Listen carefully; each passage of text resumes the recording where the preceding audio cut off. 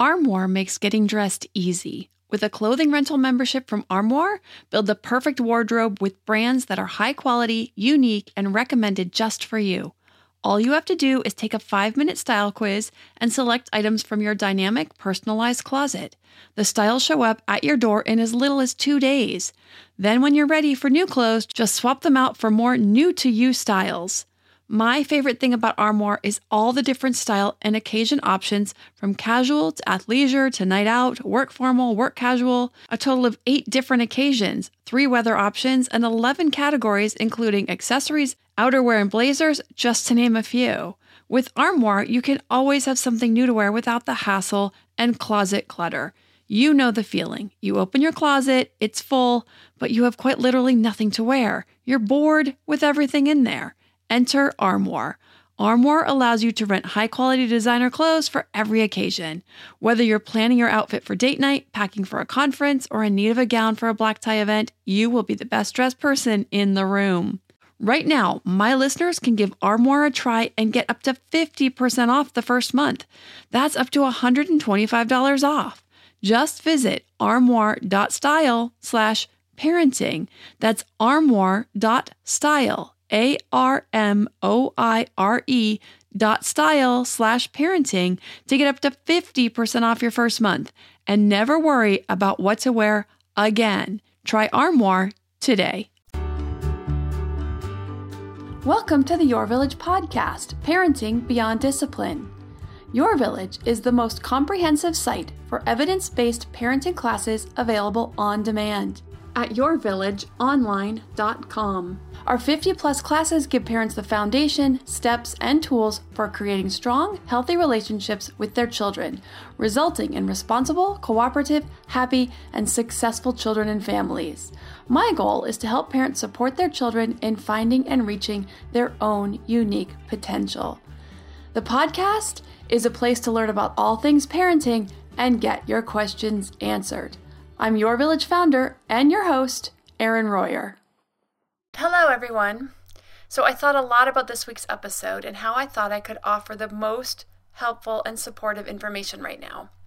So I have one question I'm going to answer, and also I'm going to get into some basics on that one. So it'll be helpful for more than just this particular question. So I think it'll be good for parents to go back to basics on this question. Covered it a little bit in the past, but I think I'm going to go a little more in depth than what I've done before. So that should be helpful for a lot of situations.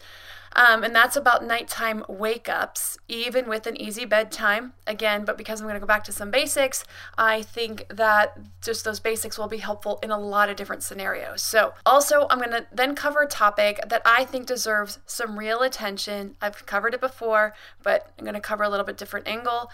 And that's what's going on for us adults right now during the pandemic, how we're handling it. How and where we're struggling. Now, this is some really difficult stuff going on right now. I have some pretty strong coping skills, I feel like, but I'm not going to lie. This has been a hard year.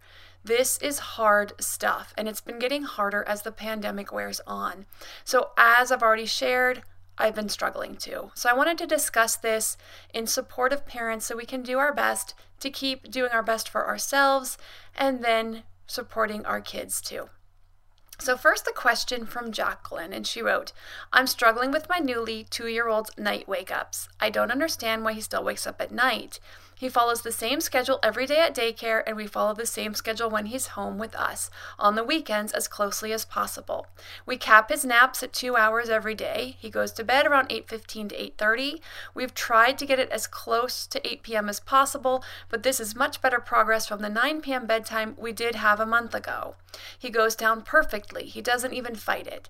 Most nights, all I have to do is say it's bedtime, but I still don't understand these night wake-ups. When he wakes through the night, in most cases, he wants milk, and that's the only way I can get him to go back to sleep. We did have a bad habit of this going on up until he was a year, and then he suddenly stopped for a while. Ever since about 22 months, he's been waking up at night again and would try to console him, and it always led to his sippy with milk. I have to be conscious of his little baby brother that is sleeping right next door. So I try to console him as best I can without having a cranky toddler, an infant at 3 a.m. What can I do to break this bad habit with my toddler?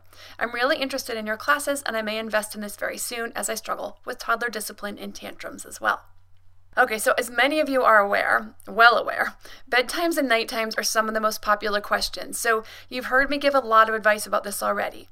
But every question has its nuances, so you've also heard me say to focus on bedtime first if that's an issue. But for Jacqueline, bedtime is going super smoothly. So for her, it's really strictly about a middle of the night issue.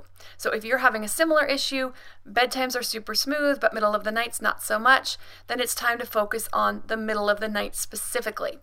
So as I shared, this is where I'm going to get back to some basics for a few minutes before addressing this question directly. So I like to do this sometimes because it really helps to have a deeper understanding of the dynamics of the situation. Plus, it can help parents in more scenarios than just this one. So in the Intro to Discipline class, I talk about many things to cover the basics of a solid foundation for and an understanding of discipline. Now, I highly recommend this 101 class. It's a 101 discipline class for gaining basic understanding and then building upon that with the other positive discipline classes. One of the things I cover in the Intro to Discipline class is conditioning, or in specific, operant conditioning. Now, this is a psychological term which is about shaping behavior. Now, it's not a part of positive discipline per se, but it is a basic concept in psychology that's really helpful to understand when it comes to working with our kids. Because this is something that if it's not well understood, it can come back and bite us in the butt later. When we think of conditioning in parenting, we often think of the parent as the one shaping behavior. But in actuality, kids are natural scientists. They don't do this on purpose. They don't do it consciously, but kids often shape parents' behavior too, if we aren't privy to what is happening. So, for a few key terms, conditioning, stimulus, and response. Conditioning, or operant conditioning, is a way of shaping behavior through a system of rewards and or punishments.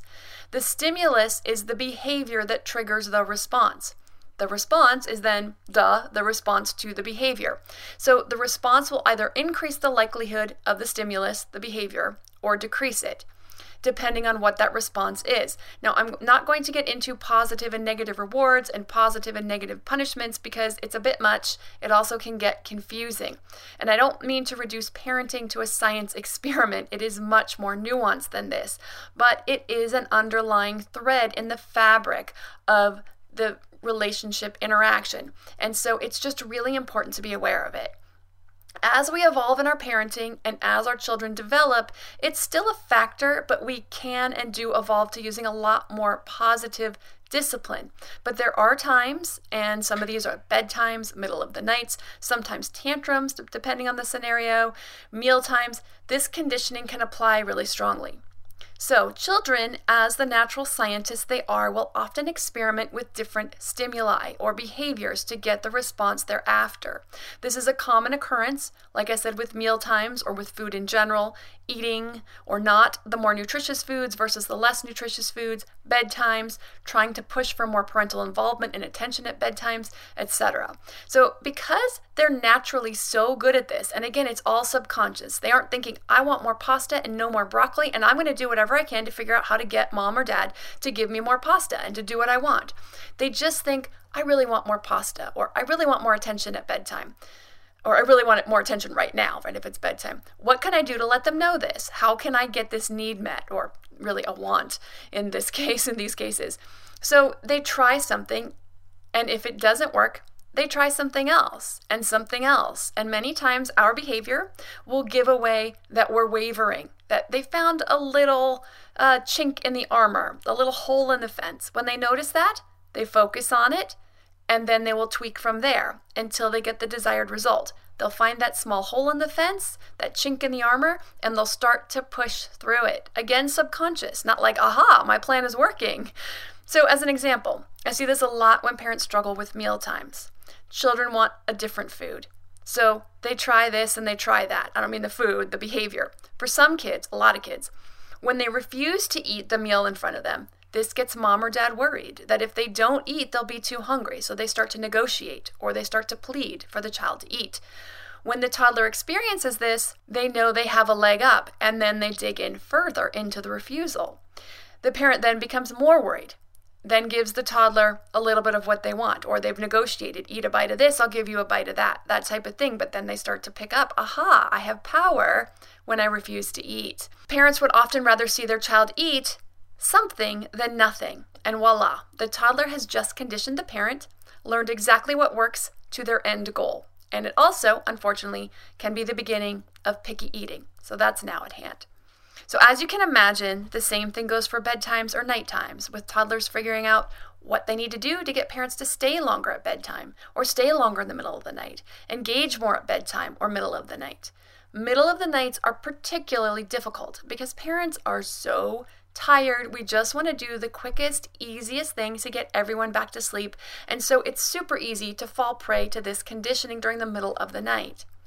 In addition, when you have other children or infants you are concerned about waking, it just makes this even easier to just do whatever you need to do to get the child back to sleep as drama-free as possible. Now, in Jacqueline's case, she also had this fall off at one point in time. So this added to her scenario. We're exhausted, so we just do it hoping it's a fluke. And since it's ended in the past, I think, she was just hoping like, okay, he's just going to do this for a couple days and it'll go back. We hope it's for a night or two. But it rarely is for a night or two. It's a short-term solution that most often turns into a long-term issue. Now, with that said, if this keeps going on, is he going to go off to college or even be in high school and be waking in the middle of the night and expecting mom and dad to come in? No, of course not. But in these cases, the crying, the meltdowns, those are the stimulus. They continue night after night due to the response of the cuddling, the bottle, or whatever other response the parent is giving for attention and getting them back to sleep in the middle of the night. So the only way to fix this, if you don't want to have to deal with it potentially for years until they finally grow out of it, is to change the response.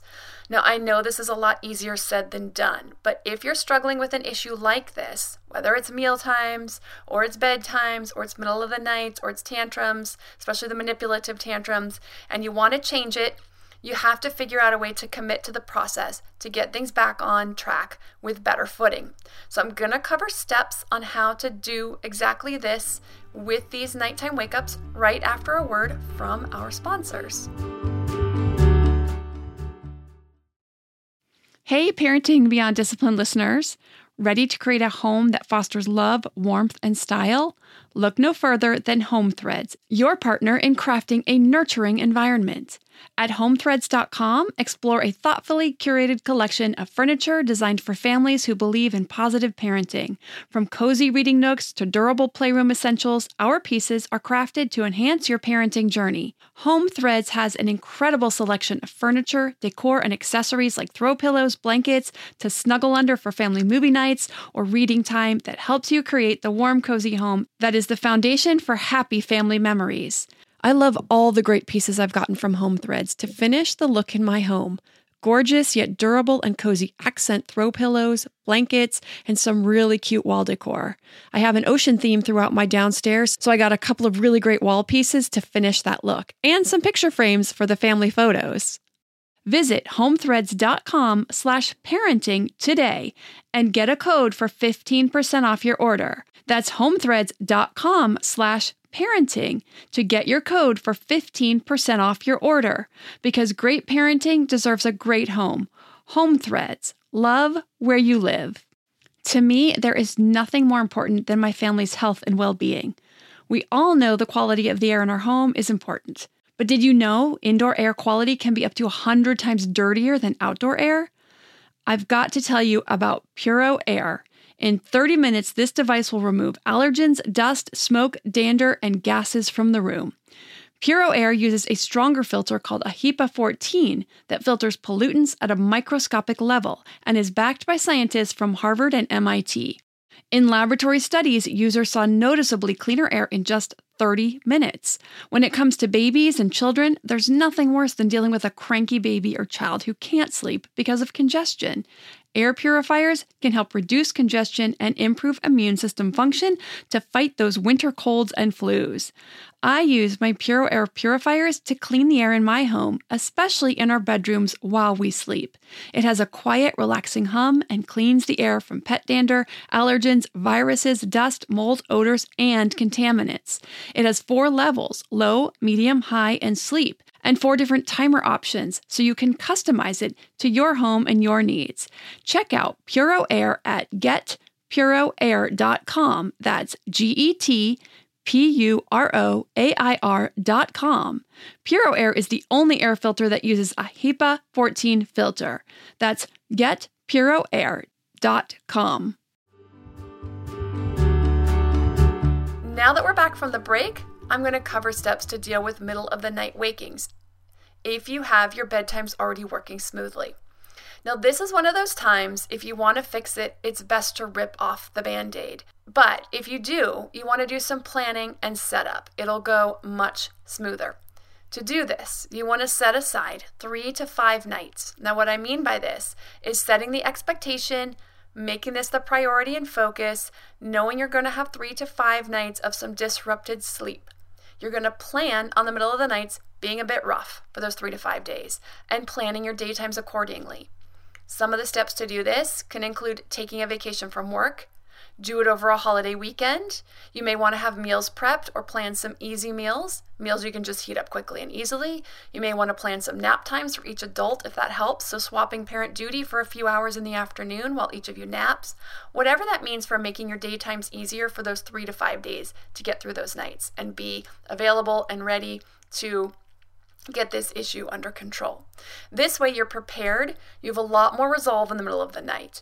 This may or may not wake the other children, and it is amazing what babies and other children can actually sleep through, but if they don't, you're going to be prepared. If you are ready or the other parent is on alert for helping the other child if they wake up, you're ready to deal with the meltdowns that come and can remove the concerns. It's no longer, I have to keep this child quiet because they're going to wake up the brother.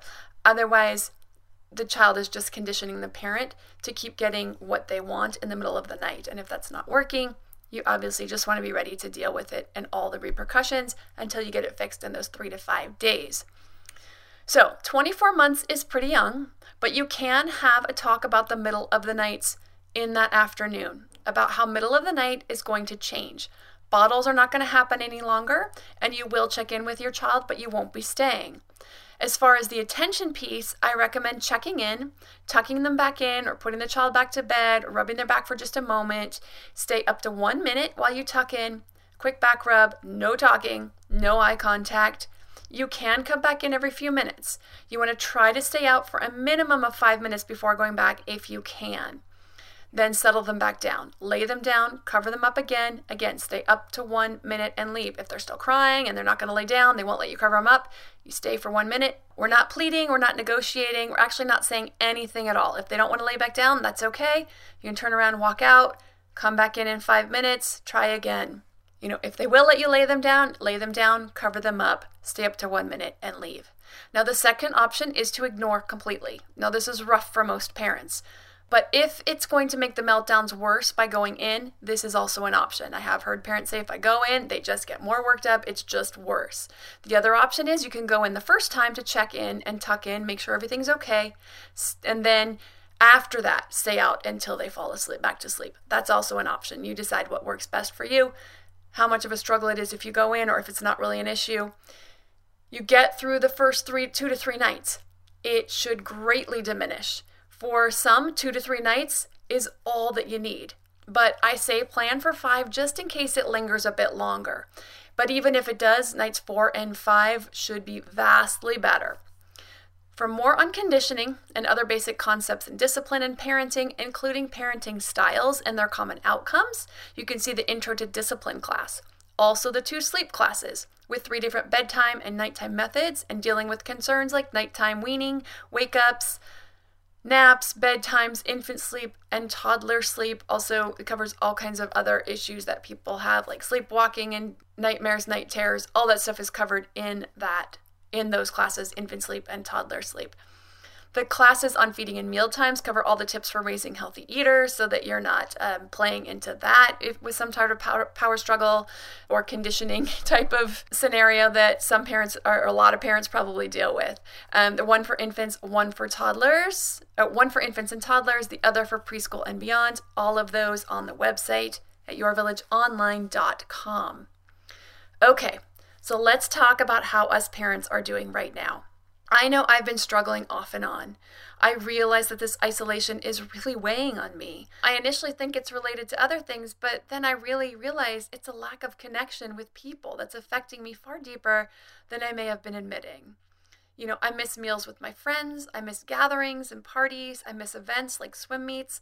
All these social outlets are just gone. I mean, heck, the gym. I used to just see people I know at the gym. Can't do that anymore. And I know they add to the mental health far more than we realize, or more than I realized. You know, we know that. We've been told that. Humans are social creatures. But I feel like I'm pretty strong and I can cope with a lot. But it's hard. It's really hard. I know for many, financial struggles are a big burden right now as well. You know, I've struggled too as a small business, but not nearly to the degree as some small businesses, so I'm lucky. And I'm really grateful to those members who have been able to stay with me through the pandemic. I mean, small businesses are hurting so much right now, but we'll get through it. And to the listeners who tune in for each episode, and especially those who spread the word to friends, and the sponsors who have come to support the podcast as well. This has all helped keep me and my family afloat during this really trying time. So for those who are really struggling financially, my heart really goes out to you. And for those of you who have lost loved ones, my heart breaks for you too. You know, other things a lot of us are dealing with is working from home, and whether kids are little or need more attention or in school, we feel guilty about not being more available to support and help them through their day or stay on track with assignments and on task. You know, we're feeling that strain too and feeling a lot of guilt around that. It's so much added stress for families, and I just hope we can all start to see the beginning of the end of this suffering soon.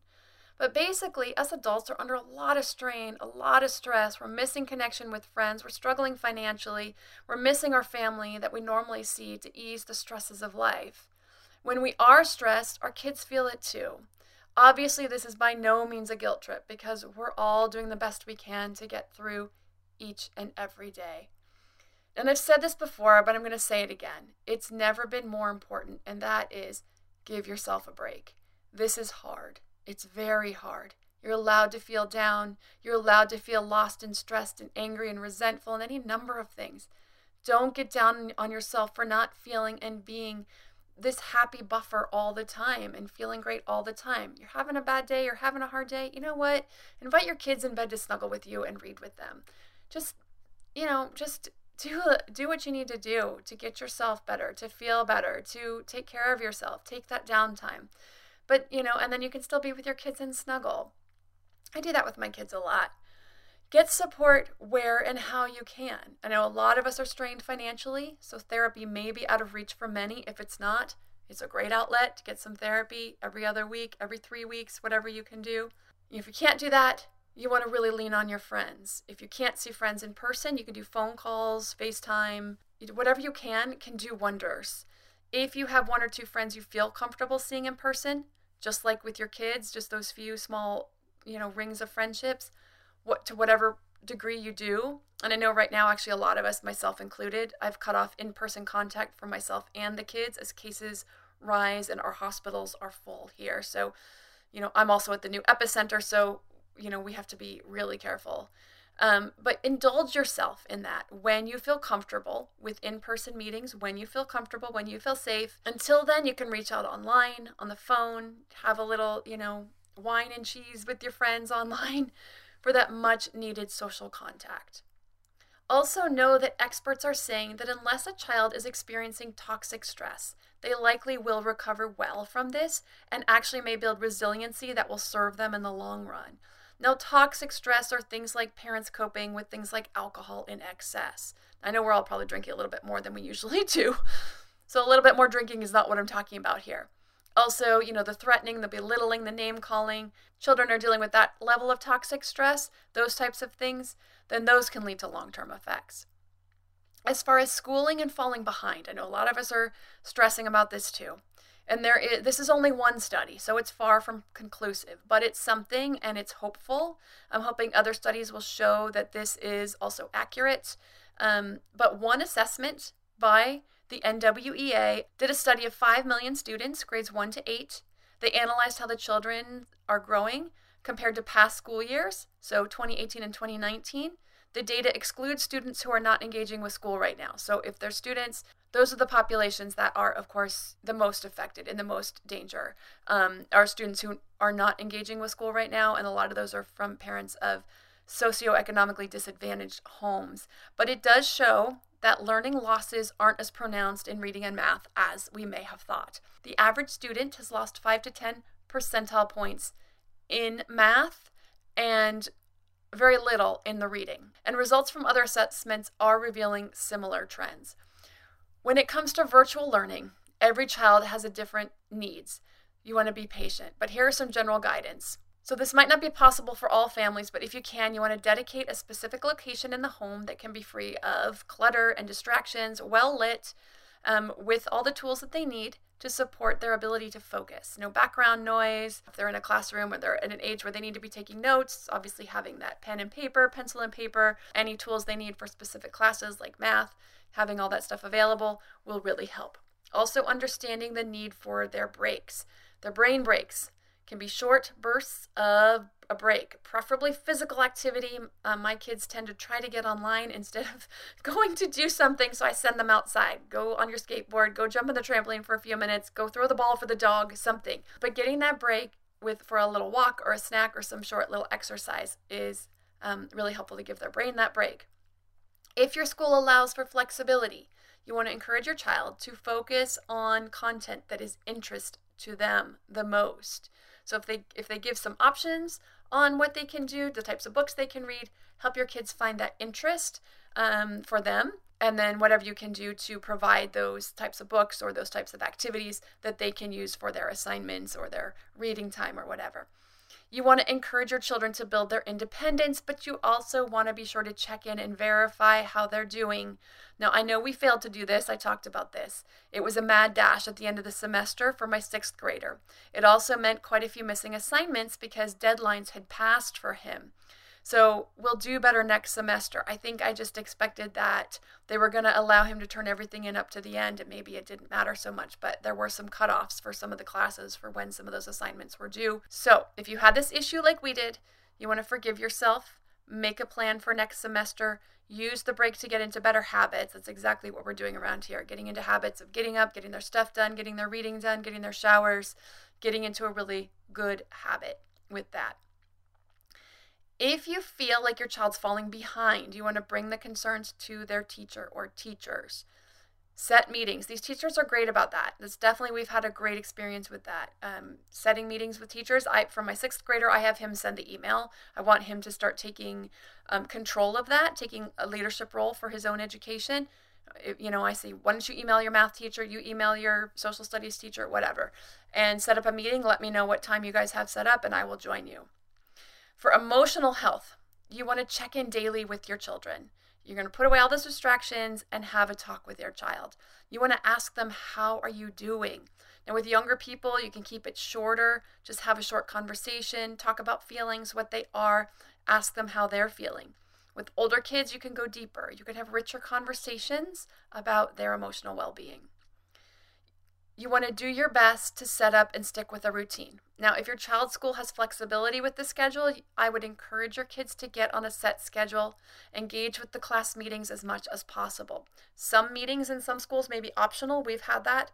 But the more they can get on and engage with peers, the better it's going to be for their emotional health. The more they can get into a routine, that will help as well because they have a place they're supposed to be, they're expected to be. And it just kind of keeps things moving, and it really is very beneficial to their emotional health for that. Okay, so I hope you all are hanging in there. I hope you're doing well. I hope you're finding tools and tips to survive this. I hope that the tips that I gave are also helpful and added to that. And I hope that you have friends to talk to when you are struggling, people to pick up the phone and just talk about how much you're struggling. When you have a bad day, do it. Pick up the phone because chances are someone else you know is also having a bad day or had one yesterday and knows exactly what you're feeling and what you're talking about. For more on Intro to Discipline, positive discipline by age, sleep and bedtimes, healthy eating, education, development, and more, you can see all the 60 classes on the website at yourvillageonline.com. If you have a parenting question you'd like answered, send an email to podcast@yourvillageonline.com. Thanks for listening, and see you next week.